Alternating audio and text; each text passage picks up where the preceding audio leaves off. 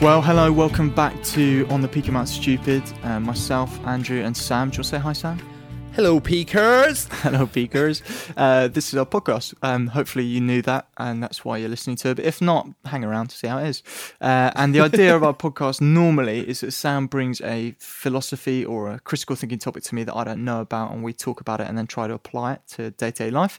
But in this sort of video episode and series, what we're doing is we're going back over different topics we talked about in series 1 and trying to apply it specifically to lockdown. So we're on the third week of this, and the third podcast we did in series 1 is all about the 7 or 9 types of intelligence, but not 8. Cryptic. Types, not 8. So Sam's going to give us a quick little recap of the 7 or 9 types, and then we're going to try and apply it to lockdown life. So Sam, over to you, mate.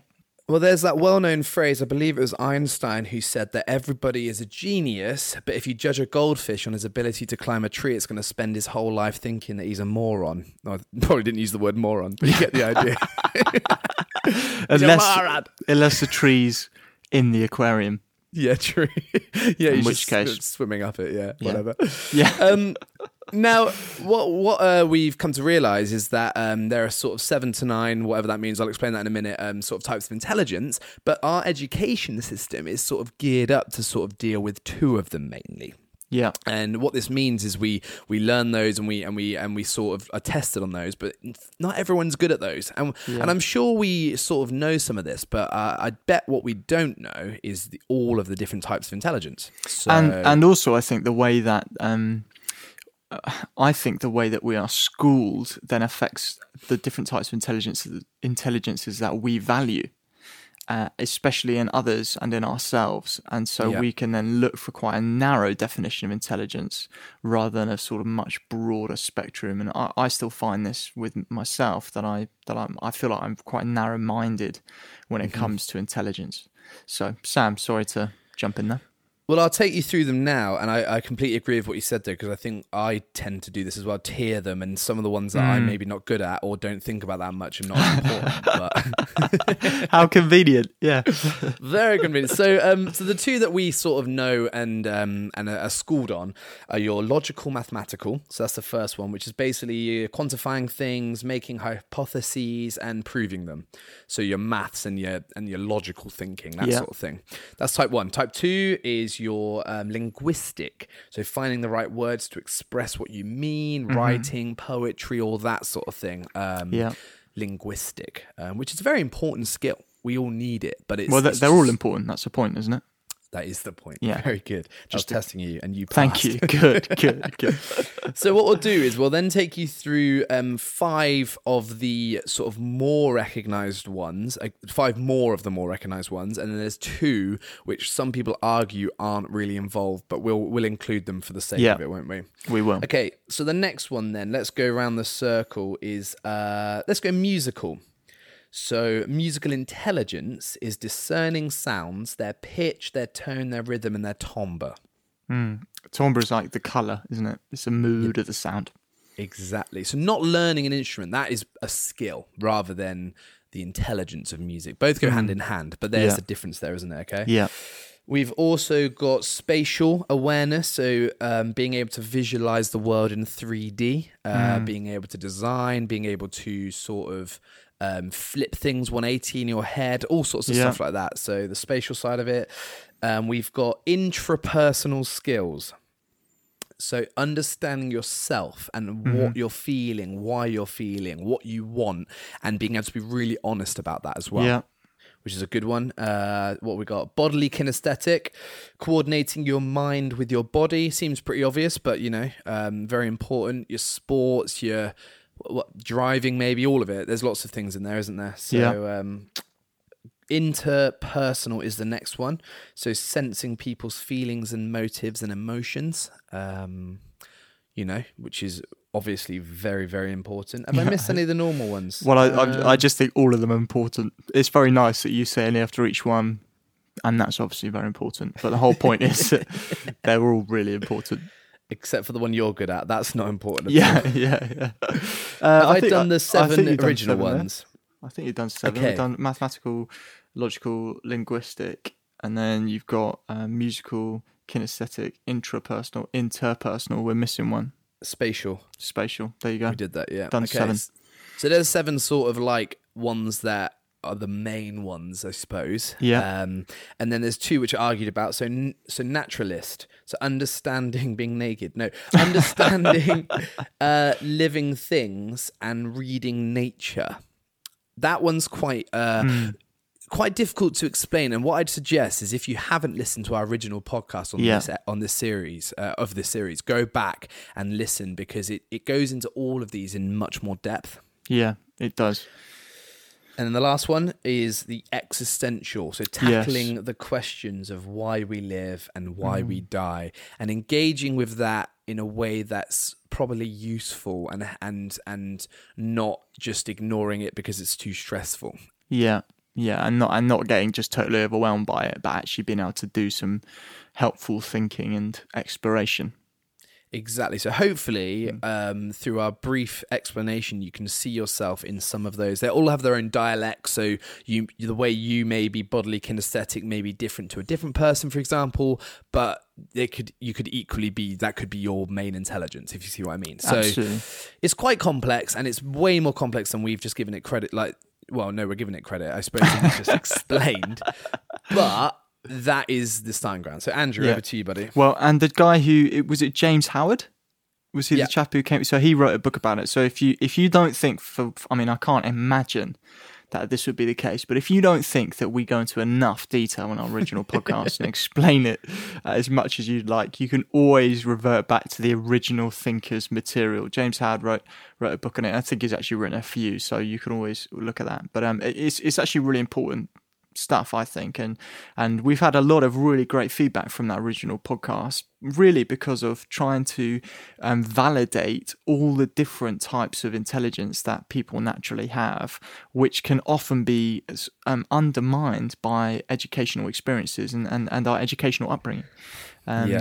And one of the things that I've been reflecting on in lockdown is just how, in some ways, that educational experience that we grew up with, schooling and things, let's stick with the English experience because I'm English, so I don't know about others, but there's been loads of courses that have been offered online, virtual learning, things like that, which is obviously brilliant, and people are offering it free of charge. But the way in which the material is accessed is actually really exclusive for certain types of intelligences.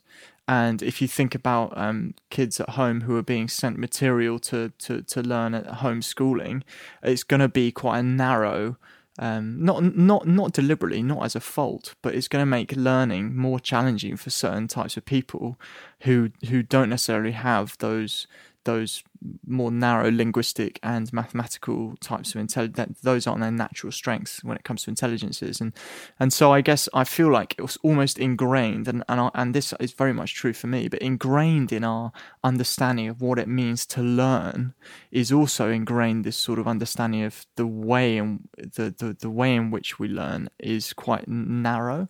It's quite reading based, lecture based, and then the ability to regurgitate information. And I think we think that I think we sometimes mistake intelligence as knowledge, and I think they're really quite different. Mm-hmm. What do you think about that, Sam? Well, we've been talking, and we've talked about this stuff for years. This is one of the main reasons we wanted to start a podcast this episode, actually, because we talked about this. I remember sat outside the pump house talking about this. Do you remember? In Bristol. Okay. In Bristol. Well, mate, we have never met anywhere else. Yeah, true. Yeah, that is true. As if naming the city that we both live in was going to help me remember it. Well, because we've also been to the pump house a bunch of times. So yeah, doesn't true. help, does it? No, it doesn't really. But So I think we've been thinking about intelligence though for a while, because it probably hit us hard because we both probably assumed that the ones that we were good at were the sort of, I assumed was the most important one. Yeah. And so what I would do is I would use the other ones. So you're saying like if you've got knowledge of the other ones, fine. But my living experience of some of the other ones, I just wouldn't do that much because I didn't think it was that important. And so I've probably not experienced what it feels like to know spatial really well, or what some of the other ones that I'm not good at. I'm trying to have a little thing. Linguistic, I suppose that's one of the ones that I did know that I wasn't good at, and then the school told me to say thank you, school. Right. Yeah. What do you think on it? Because you this is something you were finding quite interesting. Yeah, well, so one of the things I think I find interesting with it is this separation out of intellectual knowledge and experiential knowledge. And what I mean by that is if you imagine talking to someone who claims they're good at fishing and they say, I'm really good at fishing because I know all the theory of how to fish. And then you said to them, okay, have you ever been fishing? And if they said no, you'd be like, I'm sorry, you can't say you're good at fishing. And there's something about in fact, I remember Rebecca and I were on holiday a little while ago up in Scotland, and we had a fly fishing lesson from this guy who was absolutely brilliant at fly fishing. But the thing that made it impressive was the way that he could both explain what he was doing, but also do it and show it. And it was so natural. And I think if we try to look at these intelligences and it's so easy to just talk about things. I mean, this is so ironic because this is literally what we're doing, Sam, but there we go. It is, sorry, hit my microphone. It is so easy to talk about things and think that because we understand them, that we are intelligent in them.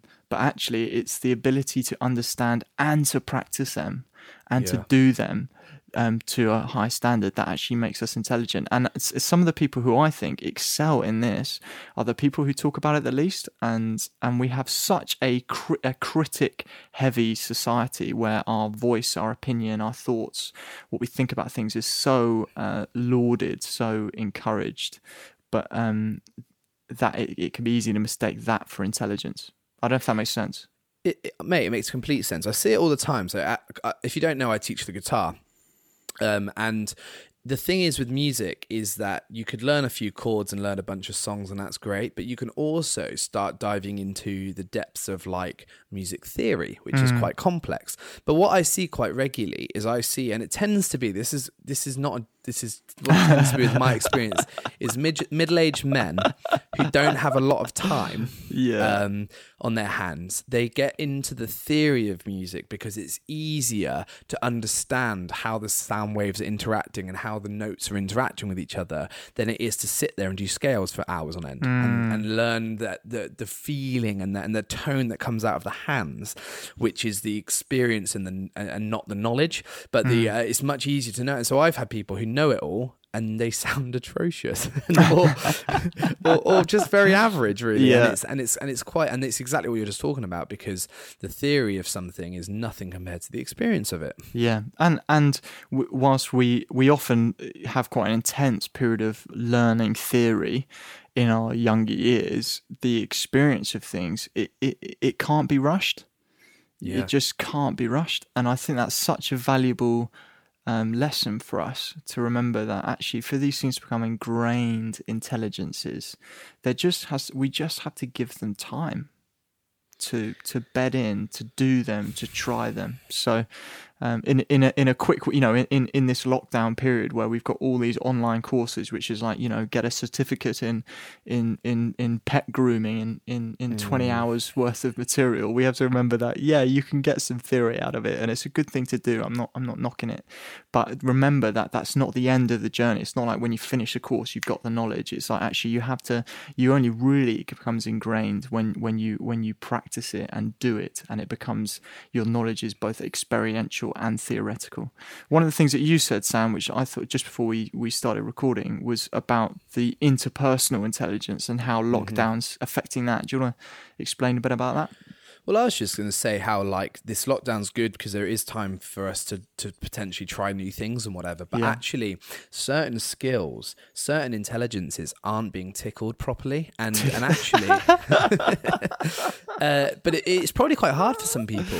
Like for me, interpersonal skills is one we don't talk about a whole lot necessarily out like up front. We know it's important, but we don't see it as like oh, you're really good at interpersonal, that's your intelligence, well done. Like I don't think we talk about it like that. But in these times, like what I've noticed is like because of things like lag and whatnot, you can't pick up the sense of the person on the other end of Zoom or whatever. Like really, really well. And so people whose main intelligence is interpersonal may be really struggling right now because they're not actually able to connect really how they normally do. They're not able to sense the emotion or sense the sort of the atmosphere of the room, which is which I think is really important when you're connecting with people. And so you may not be fully sort of like, what am I trying to say? You're not able to fully engage with your biggest skills right now, and you might be struggling with that, and that must be tough, Yeah, and I think that is one of the maybe it's not a hidden cost, but one of the hidden challenges with home working is the fact that actually this whole aspect of how we relate to people is heavily subdued or missed. And that's something that is worth thinking about because my reaction to being apart from people that I work with is actually probably it's become a bit more clinical. I just want to get the job done. I become very task focused rather than people focused. But when I'm with people, there's much greater balance in that. And I actually think in terms of the kind of person I want to be massively people centric, not task centric. And so I think it's a really good point, Sam, that is definitely, and we're probably feeling that acutely, that lack of interaction with people. But I guess the step we want us to take, or want everyone to take, is to think actually the reason for that is because there's this part of us, this desire for interpersonal connection, and there's an aspect of our intelligence, which is in how we relate to people, that we're not exercising, and we're feeling that lack. It's sort of like having a weak back and you can't exercise it because you've got an injury and it gets weaker and weaker, and you begin to feel it affect all of your experience of day-to-day life. What I'd say is every single one of these intelligences probably has struggles with being in lockdown. And I'd say there are probably times so if you weren't aware of all these, it's probably worth looking at the ones that you feel like connect with you the most. But then what it's also probably worth doing is working out where real life before lockdown, you would probably like cater to the needs of them sometimes without realizing it. And so you might be missing some of the things that you didn't even realize you're missing. So it's worth looking at all of the ones that you feel like are important to you, trying to think of the challenges that they're facing by not by being in lockdown, sort of thing, and seeing if there's ways you can counteract it. I can't offer answers for all of them. There's too many and it would take too long, but it'd be worth actually engaging with this and going, hang on, am I not able to fully get my spatial by being inside? I don't know, I'm making that up right now, but you see what I mean, like, and actually engaging with that a little bit. So and obviously, Sam, you're not going to be able to give answers to all of them because you don't have all of them, or they're not all your natural strengths. And that's the thing, we're all this unique concoction and combination of these different types of intelligences, and just, Sam, you're telling us to explore them, and that is, that's something that we've talked about quite a few times over the past two sort of lockdown episodes, is the opportunity that lockdown gives us to understand ourselves better and to actually take the time to do that. And so again, as we come to close this, that you are probably intelligent because there are such a broad expanse of what intelligence means, but take the time in exploring and understanding those intelligences, your strengths, but also how lockdown's affecting it and how you can combat that. Brilliant, mate. I think that is a good place to end it, probably, if that's all right. Yeah, I'm happy to end. It's always nice for me to have the last word, really. For the first time. No, not the first. No, you always let me speak. Yeah. We obviously still have the podcast out, so if you want to go and head over there and listen to this in more detail, go for it. Please give us a review or whatever would be wonderful. We will keep doing this as long as lockdown lasts, won't we, mate? So we will. We look forward to continuing and seeing you next time. See you next time. Thanks for watching and listening. Thank you. See ya. See ya.